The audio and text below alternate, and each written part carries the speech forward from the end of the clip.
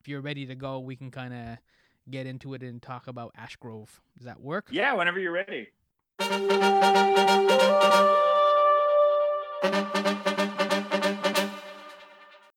Yo, welcome to my summer lair. My name is Sammy. It's the end of the world as we know it, and I feel fine. Yunan. Yo, and welcome to Ash Grove, where the water has turned toxic. Humans can still drink it because they want to live, but drink too much, and they're in, well, deep water. Drink too much and you'll perish. That's the initial premise of Ash Grove, the sixth feature from director Jeremy Lalonde. It sounds like a Hollywood summer blockbuster, yet it's not. This is far more intimate. With that titillating backdrop, Ash Grove is about a couple who are breaking down, just as our society is breaking down. The struggling couple is played by Amanda Brugel and Jonas Chernick. This is sci-fi, this is drama, this is mystery, and this is a thriller. I mean, the best relationships go through all those emotions, don't they? Sci-fi is absolutely an emotion. As a movie, Ash Grove was made in an unconventional way. I could explain it right now, but I'll let Jeremy, the dude who made the movie, do all the talking. It's wild how they made this movie. They went into it with this strange creative method, understanding it could fail. This was all an experiment, and wow, it worked. And don't worry, when I say Ash Grove is experimental, it's not a weird movie where people randomly speak in French and all the colors of the movie fade and it goes all black and white with like English subtitles or whatever. It's not experimental like that, but it's still experimental. Check it out for yourself and you'll understand. The movie is in limited release now and is also out on DVD. It should hopefully be on a streamer soon. In this My Summer Layer conversation with Jeremy, like the couple in Ash Grove, we go through a number of emotions, talking about his transition to a plant-based diet, the unusual way that he made Ash Grove, and finally, sadly, working with Bob Saget on what turned out to be his final film. This is a movie that'll be coming out after Ash Grove. Well now, should we explore Ash Grove? I hear it's lovely this time of year, so long as you don't drink the water. Sound, the final frontier. My Summer Lair is an enterprise, a pop culture voyage with a continuing mission to explore strange new worlds, to seek out new creators and celebrate established producers, to boldly go where no podcast has gone before. And now here is your host Sammy Yunan. So normally I would introduce you like as a filmmaker, which is what you are. You do screenwriting, you're a director, sometimes you do some editing as well. But does your business card also need to include TikTok influencer? Maybe now. Yeah, no, I've during the pandemic, in addition to making this film and another film, I became vegan about 5 years ago. And so I started just this whole path of like learning to eat healthier and developing a lot of my own recipes, and just people kept on asking me to share them. And so I started putting stuff online, and so I've kind of created this weird little sub thing that's in addition to what I do as a filmmaker, that I spend other time doing that, and it's been fun.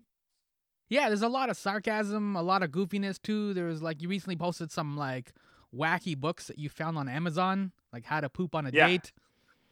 Like, that's useful information. Yeah, my son sent me that and I was like, nobody's done this TikTok yet. This is a TikTok right here. Yeah, okay. So gold, I see. So you got an entire like social media army, I guess. So your latest feature, Ash Grove, it was inspired by a road trip. Is that correct? Kind of, yeah. I mean, I wouldn't say, I don't know if it was inspired by a road trip, more so that it was just born out of the road trip. There you go, yeah. Jonas and I were traveling. We were kind of scheduled every now and then. Jonas, when we're finishing up a project together, we kind of slate some time where we can like, oh, let's sit down and chat about what we might want to do next together. And so we were traveling between film festivals with our last film, James versus His Future Self, and we had this 3-hour drive from Calgary to Edmonton. And so we're like, well, that's what we're going to do on that drive. We're going to kind of figure out what's next. And so Ash Grove was born out of that car ride. You've been working and obviously good friends with Jonas Chernick for a while now. So you have a great, rich creative partnership. How did you guys meet? How did you guys develop this friendship? We met at the Santa Barbara Film Festival, which is crazy because we're both Canadian Toronto filmmakers. And we were there. He was there with his film, My Awkward Sexual Adventure, and I was there with Sex After Kids. And they said, "Oh, you're the two weird Canadians that made sex comedies. Off you go together." And they wouldn't let us hang out with anyone else. Yeah. No, that's not true. And we both of us were aware of each other because we both, make similar type films. And so we kind of sought each other out at that film festival and instantly became pals. And because Jonas is also, in addition to being an actor, he's also a very talented writer, we would start sharing scripts. We'd start getting feedback on each other's scripts and writing. And so I sent him the script for my next movie, How to Plan an Orgy in a Small Town. And his only note was that one of the characters was written as about 10 years too young, and that I should change the age of the character, and then I should cast him. and the bastard, I did it. Yeah, that son of a bitch got me. That's a good note, then. But it was a good note, and actually at that point we hadn't cast that character because there was something off about that character, and when he gave me that note, and I was like, ugh, you're right, and he was the right choice for it. And just from that, we started going, okay, well, what if we wrote something together? And that's where James versus Future Self came out. And we've just, we have very similar sensibilities. I think we do a really good job of balancing each other out in different ways, especially both of our two outings as co-writers have been kind of like in the sci-fi realm with James and also this. And I think that's definitely Jonas's influence. Not to say that I don't love that genre, but Jonas loves like nerdy stuff like that. But I think what I bring to it is I go, okay, that's great. And I love that, all the window dressing of that. But now how do we make that relatable to other human beings and also just like emotionally satisfying? So then Ash Grove is kind of like clearly then a baby born from both of you, as what you're saying, because there is the sci-fi element, right, where the water has turned like toxic and it's starting to poison humans. But then you also have this kind of like intimacy. So even though it's the end of the world, it's not like I'm thinking like Independence Day or World War Z kind of like end of the world. Yeah. It's more like, I guess, I Am Legend, like a really intimate. The stakes are personal, but they do tie to like the fate of the world, and that's what ironically, this time around, it was reversed, where on that car ride, Jonas and I were talking about what we want to do next. And Jonas said, and we both kind of agreed that it'd be interesting to do something different from what we've done in the past, as opposed to like spending a lot of time in crafting a screenplay right down to the iota of it. We're like, wouldn't it be interesting if we kind of developed something that we could make in a more experimental process? And so part of that was Jonas going, well, I'd love to do like a really in-depth character piece with a really small cast, limited locations, and just really getting into the nitty gritty of like great performance. And I said, that sounds boring. I said, that sounds like a lot of fun for an actor, not necessarily fun for a filmmaker or an audience. My Dinner with Andre. Yeah. Well, that's just it. And there are great films that have been made that way, but there's probably 10 times as many terrible films that have been made that way. And so I said, that's interesting to me, especially in a modern audience. I don't think you can get away with a My Dinner with Andre in today's culture, where you've got so many other streaming options and distractions, right? It's just a different generation and time we live in. And so I said, this is fascinating to me, and I love the idea of doing something like this, but only if the stakes are the end of the world. And Jonas was like, that's not what I want to do. That's not what I'm interested in. So so that 3-hour car, I was figuring out what that is. How do we satisfy both those ideas? And by the time we arrived in Edmonton, we had to figure it out. We didn't have all the nitty gritty, the minutiae of it, but we knew it was like, oh, water is interesting. Water is like universal. It's human. It's something. It's very much like love. We need it to survive, but it could also kill us and destroy us if we're not careful. And the one other thing we talked about in that car ride was like, well, who's going to play the opposite of you? Who's going to be your romantic counterpart and the lead of our film? And the only person that was on both of our lists to start off with was Amanda Brugel. And so I legit called her as soon as we got to Edmonton, and she was in from the get-go. She loved the adventure of the project, because the other thing we decided on that trip was that we weren't going to write a traditional script. So we kind of decided that we'd work with the cast and create really in-depth backstories about their relationships with each other. and just the world and whatnot. But then what we were going to do is shoot the film in chronological order, and the actors wouldn't have a script. They wouldn't really have much to memorize other than what their characters knew.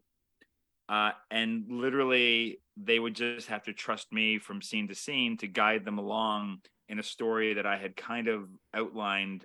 But literally just starting every scene with, this is where you're coming from. This is your character's motivation in the scene. This is your character's motivation in the scene. Go. Was that freeing, I guess, that level of experimentation and like not having to like quote unquote follow a clear script? Was that freeing or was that intimidating, or what's the word I'm looking for? Both. It was terrifying and exhaustive and amazing, and I loved it. And it was like, I keep on saying I think we feel like we caught lightning in a bottle. Mm-hmm. Because it was and it was also the challenge of that project. Every single person we approached, I kind of went in and I said, look, the only way you can get involved in this, and this is from like the actors to the crew to even our financiers, is we said, you have to understand this is an experiment and it might fail and it might be terrible, and you have to be okay with that. We can only approach a film in this way if everyone's comfortable knowing that it might be terrible and we might not ever want to show it to anybody. And so the investors even were behind that. The ace we had in our sleeve is that we had a buddy of ours, Chris Ware-Smets, shooting a behind the scenes documentary about the entire process. So that way, if we totally shit the bed and made an unwatchable piece of shit, Mm-hmm. there'd be a great documentary about Canadian filmmakers that made an ultimate piece of shit and wasted a bunch of people's money and time. A Canadian disaster artist. Yeah, and that's just it. And so that documentary is finishing up, and it'll come out next year. It's called The Ash Grove Experiment. And so what they ended up doing was investing in both. For the investors, is they invested in a feature and a doc, knowing that if one failed, the other one would probably succeed even more. Right. This idea of failure is interesting because I think we kind of know what success looks like. This is, I think, your fifth feature, right? So Sixth. Six, sorry. So your sixth feature. So you've got a better handle on like what success looks like. Is failure like something still easy to kind of identify? Because sometimes we've seen this with all kinds of movies where like they open but they don't really make a lot of money at the box office, but doesn't mean that they're a failure or a terrible movie. That kind of thing where like they sometimes fail to find an audience. Is failure easier to identify or live with than success in a sense?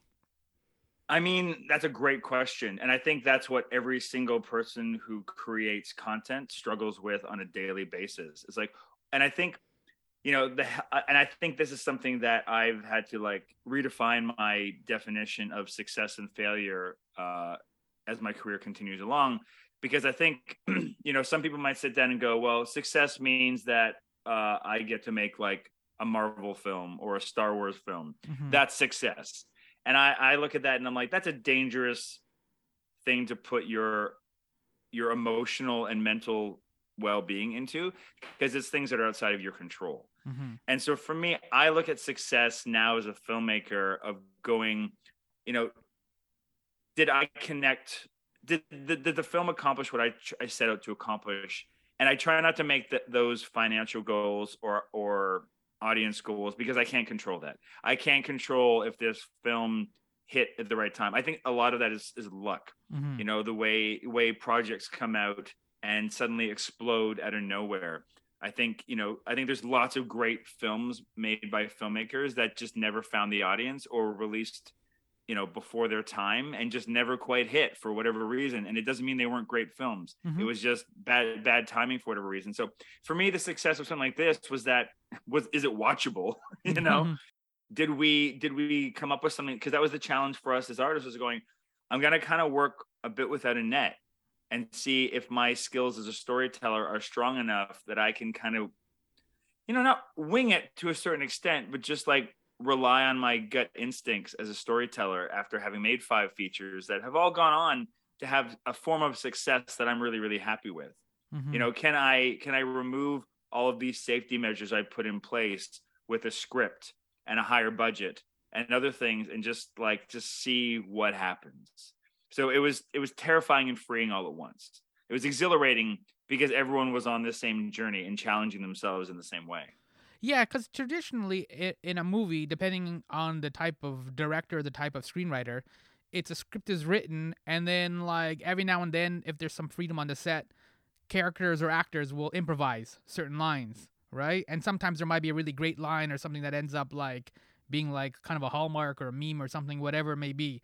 This is like you're almost doing the reverse, right? Where like there isn't that clear script, right? Because if somebody improvises a line or two, you as a director, you have like 3 or 4 takes, and you can kind of choose the take that you want to use, right? You have that like, and you know the script is your North Star to kind of like guide you.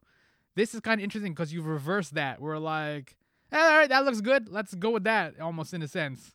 Like improvise, like actual, like same way that like stand-up comics will write material, but then there's other people like Second City that will just go up and just improvise. Like I need a location, I need a chair, I need a whatever. Like give me some like occupation, that kind of stuff. Yeah, so this wasn't quite that. Yeah. You know, I did create a bit of an outline, so I had like an idea of where the story could go. Correct. But I was constantly revising and updating and shifting it as different things and nuances kind of revealed itself through the relationships of the characters. I'd make little notes and go, well, that's interesting. I'm going to pay that off later. Mm-hmm. And it's fascinating because that's how I work as a writer. When I write traditional scripts, I do like an extensive outline, but then I write in order. And as I'm writing, I start discovering stuff about the characters, and I'll make little notes to go, oh, I'm going to pay that off later. Mm-hmm. I'm going to add that in somewhere else and do that. So, but what was fascinating was this time I was doing it live and with actors. Right. And so the stakes were a bit higher in that sense. But it was similar. It was like we'd get into a scene, I'd give them a motivation. They'd go out, we'd do a take. And then I might shift it up entirely and do something totally different. And so what was, I think the actors loved it, because for them, like an actor's ultimate goal and dream is to just be present and be in the moment and react honestly and naturally against the other performer. Mm-hmm. And when you make a film like this, you have no choice but to do that, because you're not waiting for your line. You're not waiting for your turn to speak. You can only have a line if you think you would say something and if you're honestly reacting to the other character. So for a lot of them, I think it was extremely freeing, and it kind of like ruined them moving forward for other projects where they have to now memorize lines again. And this idea of like being present and being surprised, this literally like was part of the, like you basically threw a surprise party for certain scenes for like, especially for Amanda, because there is a bit of a twist too as well in Ash Grove. Yeah. So spoiler alert, if you don't want to know the big twist of Ash Grove, maybe skip ahead a few minutes. But there's a major twist where Amanda realizes that everything that's been happening for the last about hour of the movie at that point is not quite what it seems. And what was kind of fascinating was that I had to keep that from Amanda too, for like, from the time we started developing this and Amanda got involved to the time we were shooting it, it was about a year. I had to lie to Amanda Brugel, who is a very good friend of mine, who I adore, who, you know, is one of our co-writers on the project, and basically leave out a big piece of the puzzle for her to discover on camera for the first time. Right. And keep that from her and everyone else too. So but also I had secrets that Jonas had to keep. So it was me as the kind of the gatekeeper of all the secrets. Was that kind of also like part of the fun as well in making this, like knowing that because you're almost like playing poker, but you know what everybody's hand is. Fuck yeah, it was amazing. Yeah, in a way, it's also like if you're a nerd, it's like D&D. It's like you're the game master or whatever it's called. What's it called? The dungeon master. Oh, dungeon master. Yeah, let's go with dungeon master. I'm not a D&D guy, but let's go with that. But you know, it's similar thing where it's like you're kind of it's like you're the puppet master in a way, pulling the strings and playing along and seeing what happens. It was extremely thrilling, right? Because I just kind of, you know, and I hope I didn't do it in a cruel way, but I'd kind of fuck with them a little bit, you know. We structured some days where I'd end something on a bit of a cliffhanger or a bit of a moment where it's like, well, what's happening there? And so, for example, there's a moment in the movie where, again, spoiler alert. So, you know, watch the movie, come back and listen to this part. But, you know, there's an aspect of the movie where we realize that some of these things might have already happened. You know, there's some timelines in play here. And so Jonas Chernick as an actor knew that certain things happened in the original timeline in a certain way. And so the surprise for him was when I would have Amanda do something different that deviated in a major way. And so there's this point in the movie where Amanda takes off from the house and heads off to a barn. And Jonas, as both the actor and the character, he's like, that's not supposed to happen. That's bad. Right. And literally, I ended the shooting day with her going into the barn, and we were done a little bit early too. I was like, you know what? Let's cut. We'll come back in the morning. He's like, what? Whoa! What's in the barn? I'm like, we'll find out tomorrow. Okay. And had to leave them with that. Mm-hmm. But that is fun then, like, because that is completely different than filmmaking. So much fun. Yeah, and you are completely present now because, like you said, Jonas, both as the actor and as the character, is like, well, what's in the barn? Yeah. It plays into the audience's thing too, because the audience is watching it too, and we're like, we don't know what's in the barn either. No. And for him, I think it was both frustrating and thrilling because there was this like, what could pop, and I'm sure he spent hours that night going, well, what could possibly be in the barn? Why is Jeremy getting Amanda to go out there? Why is her character in there? What's going to happen? And how do I get her back on track to what she's supposed to be doing when I get out of the barn, right? Mm-hmm. So that was the first big wrench I threw at Jonas that he had no idea was coming. Right. And he loved and hated it.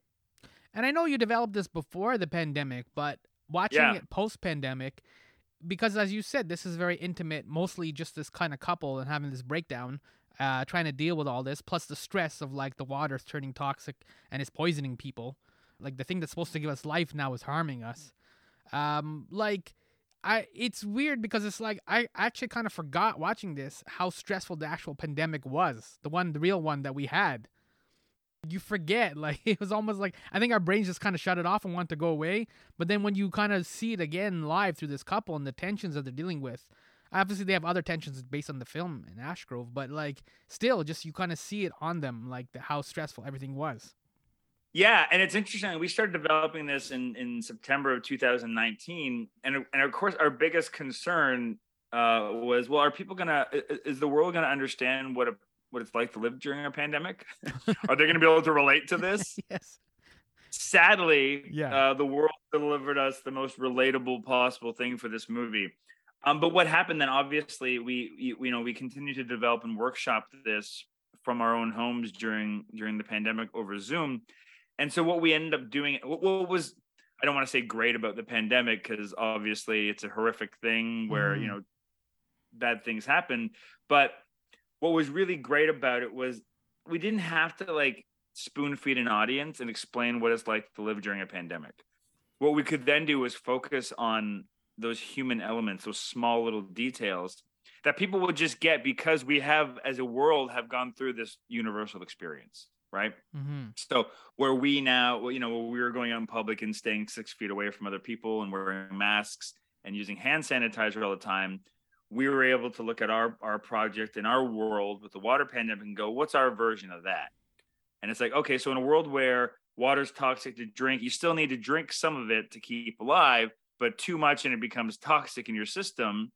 Well, people would have to measure their water somehow, right? Every day, you'd have to be constantly aware of how much water you're drinking. And so there would be an app for that. We'd have customized water bottles that we'd be creating, the way that we have custom masks that some people, my wife, that was one of her things. She learned how to sew and she made masks for all of us. Oh, that's really cool. Yeah. And so that, our version of hand sanitizer is hand cream, because people are constantly dehydrated, and lip balm. Right. And that kind of stuff. Just little things like that just create a bit of a shorthand. And when they're starting to think about like things that are really water heavy eating, at one point, the other couple brings over watermelon and it's like, oh, is this cool to eat? It's like, yeah, you just like take away this. There's a math equation that goes along with eating watermelon or drinking alcohol or coffee, things that are dehydrants, that we just try to weave in to be like everyday conversation speak without having to go into like nerdy detail about why we were doing that. We hoped it would just feel like it was secondhand, but also make this world feel lived in.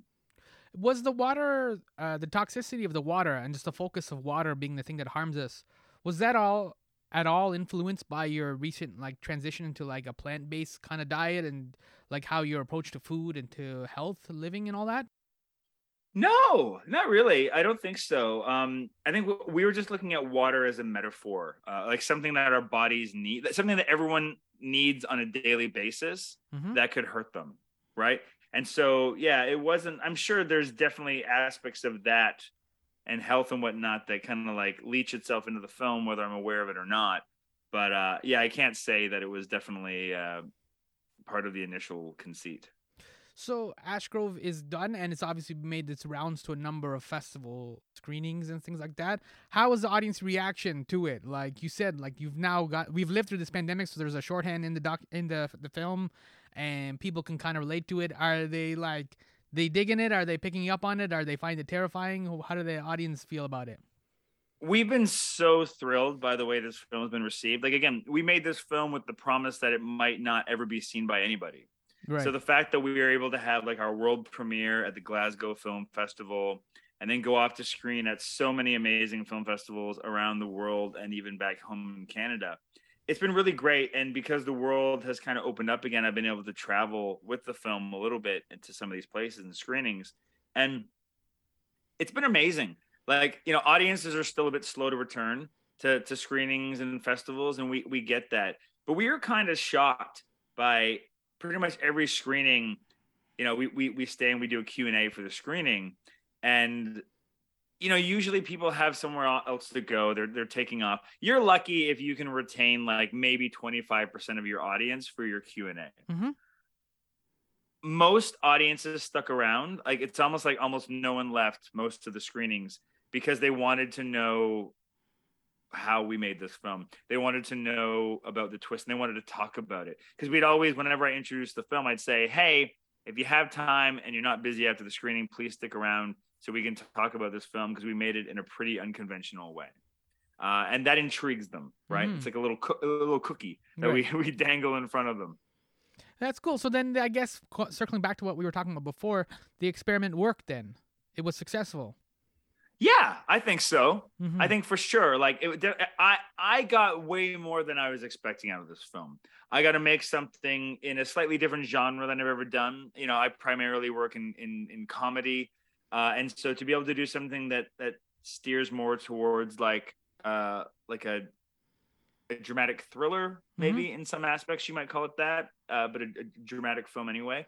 So that was really rewarding for me. You know, being able to work with the actors in this way, but also just the reception we've gotten. The fact that, you know, we're releasing this film right now in theaters in Canada. It's also being simultaneously released in the UK and in the USA on their digital and streaming platforms. You know, undoubtedly it was a success, given that this whole thing was set up to kind of fail. Right. Yeah. So, yeah, sometimes it's that thing of like when you're kind of slipping on ice and you can't quite get your balance, but the last second you kind of do, and you kind of right yourself up so that way you didn't actually fall. You know what I mean? But it was kind of touch and go there for a little bit, right? So a little bit of like you weren't sure which way it was gonna go. Yeah. No. Well, you know what it was.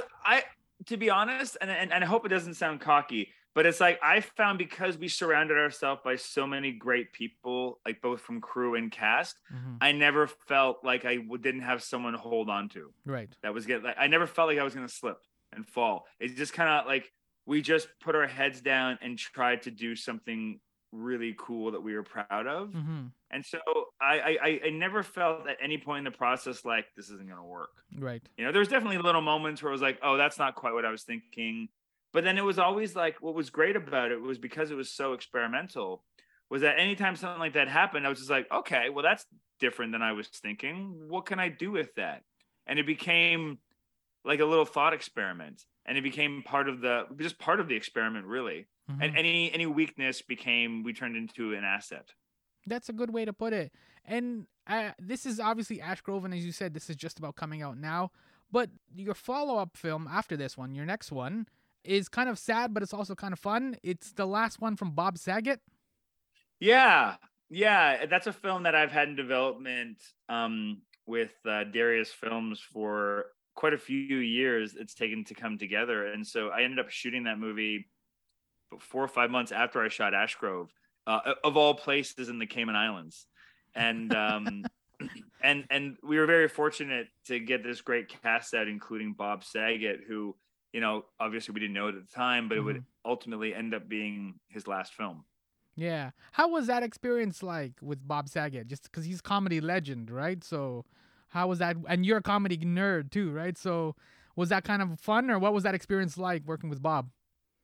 I've been so lucky to I've got to work with a number of my like idols. Like I got to work with Daniel Stern. I got to work with Francis Conroy. I've got to work with some great people when I worked on Baroness von Sketch Show, and I'm constantly kind of shocked and impressed by how well iconic famous people do at like when they're working with somebody to disarm you and make you realize they're a human being from the get-go.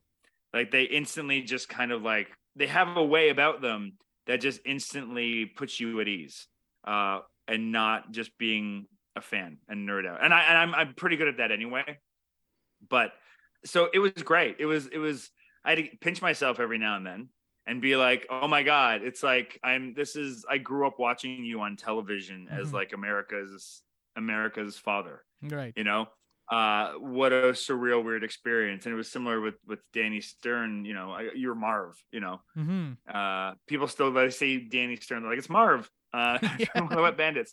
Yeah. But with Bob, it was just so, but also because I knew, you know, as a comedy nerd, I knew that he wasn't, you know, this pipsqueaky clean guy. I knew that he was actually a filthy, dark comedian. I know a stand-up. Yeah, it's filthy. Well, that's just it. And so for us, I'm like, that's the Bob I want. I don't want Danny Tanner Bob. Yeah. I want Dirty Work Bob. Right. You know? And you know, and so and that's why he wanted to do the project too. He came out in spades. He was so great. He came in with such great, you know, notes and thoughts on the character and just showed up ready to play. And it was sad. It was when I got that call before the news broke, it was just before kind of it broke out everywhere. I got a call that he had passed away, and I was like it sounds like bullshit, fake news. Like someone's like it's a hoax.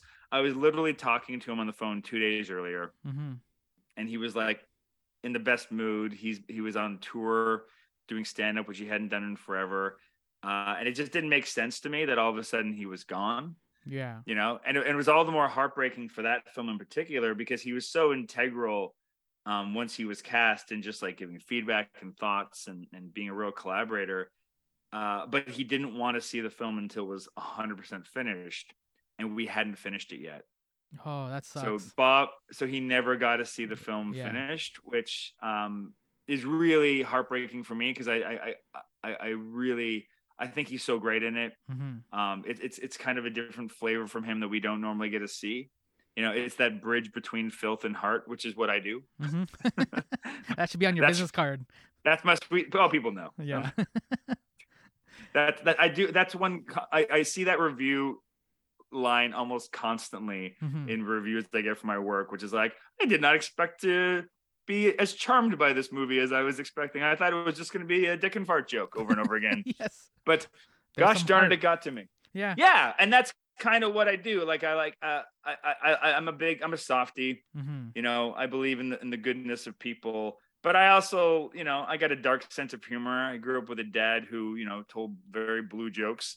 And so there's something about that I just realized I see people, you know, the way to connect to humans is to kind of make them laugh and disarm them. And then once they're kind of disarmed and comfortable, then you can slip in the medicine and the shit they need to learn about themselves. Yeah. That's how sometimes certain Simpsons episodes end, right? Where like the family's all together and then Lisa will kind of pipe in and like, what did we learn after like all these adventures today? Like, did we learn anything or like, and there's usually no kind of grand moral lesson, but it's like they're all together and they're a family. And then I was like, all right, we'll do this all again next time. You know what I mean? Yeah. We'll be back next week. Same time. And where can people find you online for your filth in your heart, for some of your comedy, TikTok videos and all that? Yeah, so I'm all over the place online. My main website for my film stuff is jeremylalonde.com. My food stuff, it's pbwithj.ca. So that's plant-based with Jeremy, pbwithj.ca. And that's how all those social handles work for TikTok and Instagram and Facebook and all that kind of stuff.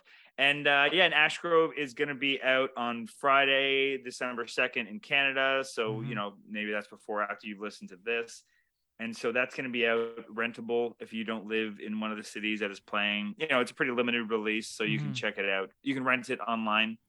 I think you can buy there's physical discs. Kino Lorber came in. They're doing the disc for the movie. And some of like a preview of that documentary is a bonus feature on the disc if you want to check that out. It's pretty cool. And you said the documentary will be out in 2023. Yeah, we're just working on finishing that up. So the goal is to get that out sometime in 2023. All right, great. We covered quite a bit from like Ash Grove to your road trip with Jonas to you got Filth and Heart and you're a TikTok superstar influencer. That's good. Thank you so much for hanging out, Jeremy. This was a lot of fun. Thanks so much for helping us promote the film and sitting down and chatting with us.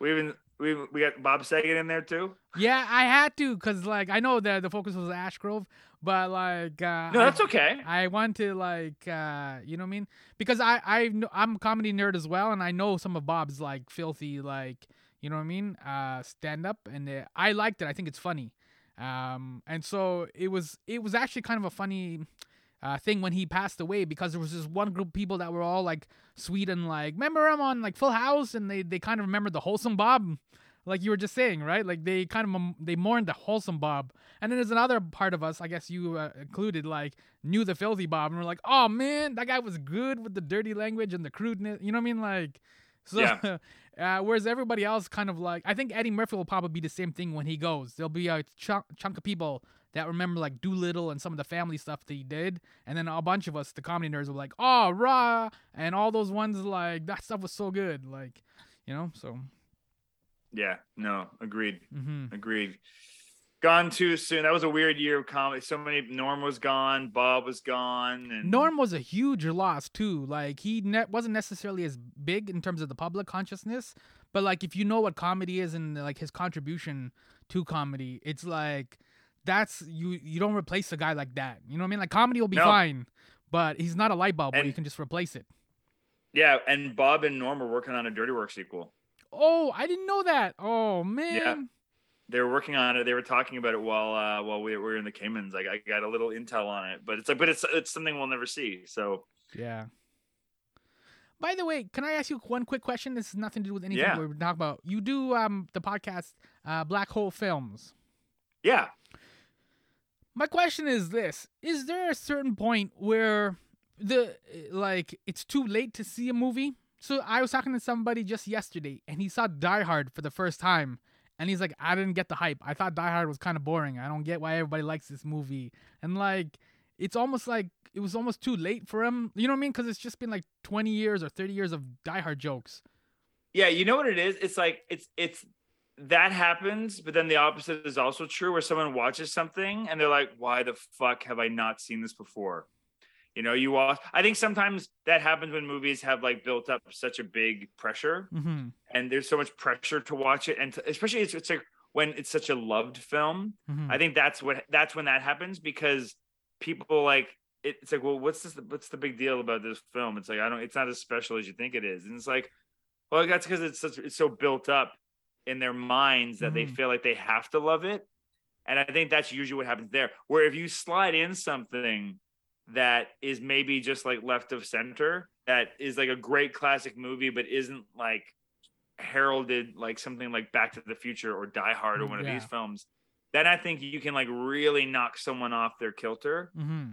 And go, like, for example, like one of my favorite films is The Apartment. Which is made in the 50s or the 60s. Yeah. And I saw that in the I just, when I was in film school, a bunch of us just like passed DVDs and VHSs back and forth, and someone loaned it to me, and I just popped it in one morning, and then it was just like, what the fuck was that? Yes. It's like, yeah, where I want more of that. Yeah. It's like, well, I want a movie like that. And he's like, that's not, there aren't other movies like that. Especially, I'm like, why didn't I know about that movie? I know. Why didn't anybody say anything? So I like to collect. Every time I find someone that hasn't watched an iconic movie, I try to collect them for that podcast. Mm-hmm. But I've been lazy on it. I haven't recorded an episode in a long time. I'm way behind. I've got to get back into it, but I've just been swamped on other things. Yeah, no, it was just funny because, like I said, I was doing research for this, and I'm like, all right, if I have a chance, I'll ask about Black Hole Films. But just talking to somebody yesterday about Die Hard, and it was the exact same premise of your thing, and I'm like, that's what I would have told them. I'm like, there's no need for you to watch Die Hard now, like this week, like in 2022, like in November 2022, like you know what I mean? And he's like 35 or 37 years old, so I'm like, no man, that ship sailed, like. That's it. It's like if you haven't seen Star Wars and you're like over 35 now, it's like that ship sailed.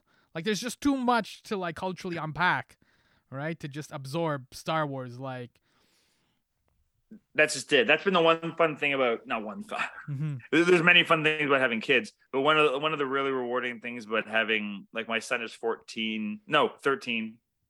Will be 14 very soon, and my daughter's 11. So it's like. He's now old enough to basically watch anything. Mm-hmm. And so we're like watching movies with him, watching them for the first time is like the closest thing I can ever get to rewatching something for the first time and just watching him experience it. We just watched Rambo the other night. Oh, First Blood. Yeah. First Blood. Yeah. And so he was just like, what? Like, these guys, it was just like watching him like unpack it was great. Yeah. Because it makes you like kind of see it for the first time through fresh eyes and re-examine it. So I get a kick out of that. And especially because he's a little film nerd himself and like knows a lot of like cinematic history and knows filmmakers and DPs and composers and that kind of stuff. That's cool. Did he like Rambo? Yeah, he really, really, really. I gave him two options. I'm like, we can either watch Rambo or Predator, and he picked Rambo. Oh, okay. All right. You'll have to fill me in on how he feels about Predator. I really like that one. That's a solid one. I think he's scared to watch Predator. I think he thinks it's going to be scary, which is funny because that usually is not a thing that deters him. But I think there's something with Predator that like he's not quite ready for yet. All right. Yeah, you'll have to fill me in. But thank you so much for like reaching out. I'm glad you did. And were you able to contact Sean or some of the other people I recommended, or were the schedules? I did. Yeah. So I think I'm going to be chatting with Sean later on, and then other people are busy or something. But it was a nice little mishmash. But I appreciated you giving me that little list and push. Okay, great. Yeah. No, the film's great. Like you and the whole crew. Like high five to everybody. Like thank you so much for reaching out. It was really solid, and I enjoyed like James, the one you did before, where I talked to Daniel Stern. Like so, like keep making stuff, please. Like I at least I appreciate it. So that's the goal. Yeah. So thank you. That's the goal. Have a good day. Great. Thanks, Sammy.